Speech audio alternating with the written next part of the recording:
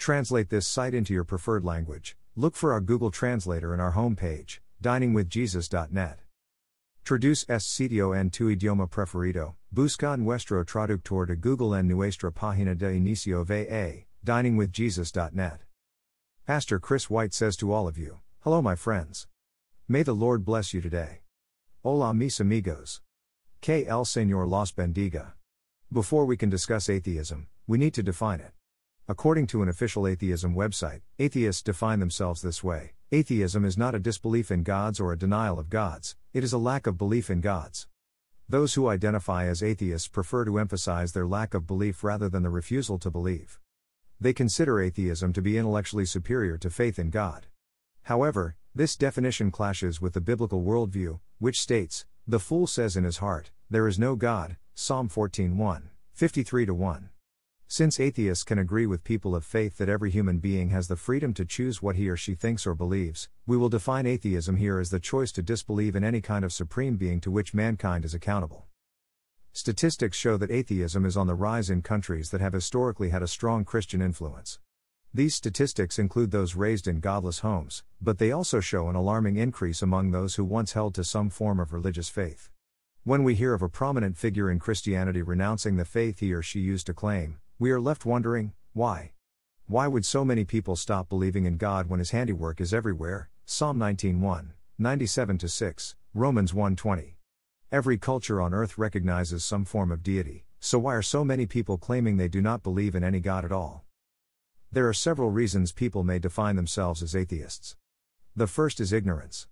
Due to lack of correct information, a person may conclude that nothing exists beyond this universe and man's experience of it.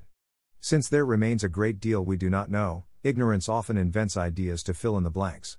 This often results in either false religions or atheism. Sketchy information about God is often tainted by mythology or religious superstition to the extent that anything supernatural sounds like a fairy tale. Exposed to a mishmash of confusing claims, some people decide there is no truth to any of it and throw the baby out with the bathwater. Disillusionment is another reason some people become atheists. Due to negative experiences, such as having a prayer go unanswered or seeing hypocritical behavior in others, a person may conclude that God does not exist. This response is often fueled by anger or hurt.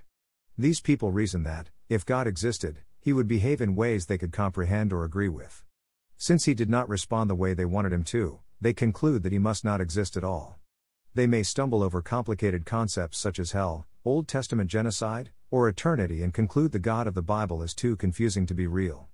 Disillusionment propels people to find comfort in what is seen and known, rather than an invisible deity. To avoid the possibility of more disappointment, they abandon any attempt at faith and find a measure of comfort in deciding that God simply does not exist. Closely linked to the disillusioned are those who call themselves atheists when, in fact, they are anti-God. Atheist is a label some hide behind to mask a deep hatred toward God. Often due to childhood trauma or abuse in the name of religion, these people are consumed by an antipathy toward all things religious. The only way they can retaliate against a God they consider cruel is to deny Him vehemently.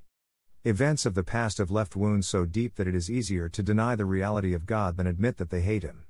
True atheists would not include this group in their numbers, as they recognize that to be angry with God is to acknowledge His existence.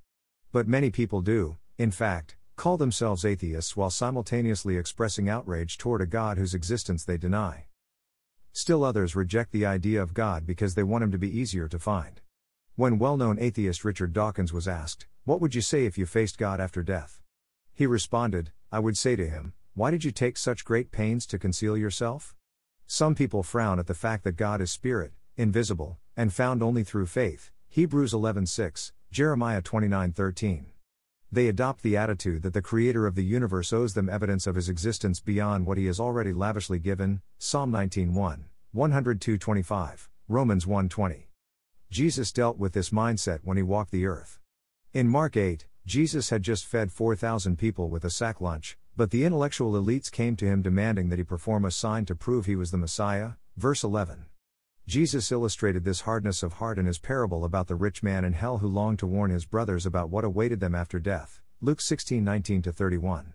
From heaven, Abraham answered, "If they do not listen to Moses and the prophets, they will not be convinced even if someone rises from the dead." The most likely explanation for the continuing rise of atheism has not changed since the Garden of Eden. Genesis 3:6, Romans 3:23. The very essence of all sin is self-determination. By denying the existence of a creator, atheists can do whatever they please without concern for future judgment or eternal consequences. Matthew 12:36, Romans 14:12, 1 Peter 4:5, Hebrews 4:13. In the 21st century, self-worship has become culturally acceptable. Atheism appeals to a generation raised on evolutionary theory and moral relativism. John 3:19 says, "Light has come into the world, but people love darkness instead of light because their deeds were evil." If human beings are self-created, self-determined, and self-centered, then there is no moral law or lawgiver to whom they must submit. There are no absolutes and no one to whom they are ultimately accountable. By adopting such a mindset, atheists can focus on seeking pleasure in this life alone. As long as scientists, professors, and philosophers peddle their atheistic viewpoints as truth and wisdom, people will continue to buy it because the idea of self-determination appeals to our rebellious natures. The attitude is nothing new, but the changing cultural norms are making it more openly acceptable. Romans 1:18-31 details the results of this rejection of God's authority. Verse 28 says, "God gave them over to a depraved mind, so that they do what ought not to be done." Our world is seeing the results of that depravity. What atheists call enlightenment, God calls foolishness. Verses 22-23 say, "Although they claimed to be wise, they became fools. Since the fear of the Lord is the beginning of wisdom," Psalm 111:10, Proverbs 1:7, 9:10, then the denial of the Lord, atheism, is the beginning of foolishness. Thank you to Got Questions Ministries.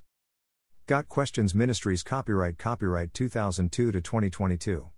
All rights reserved.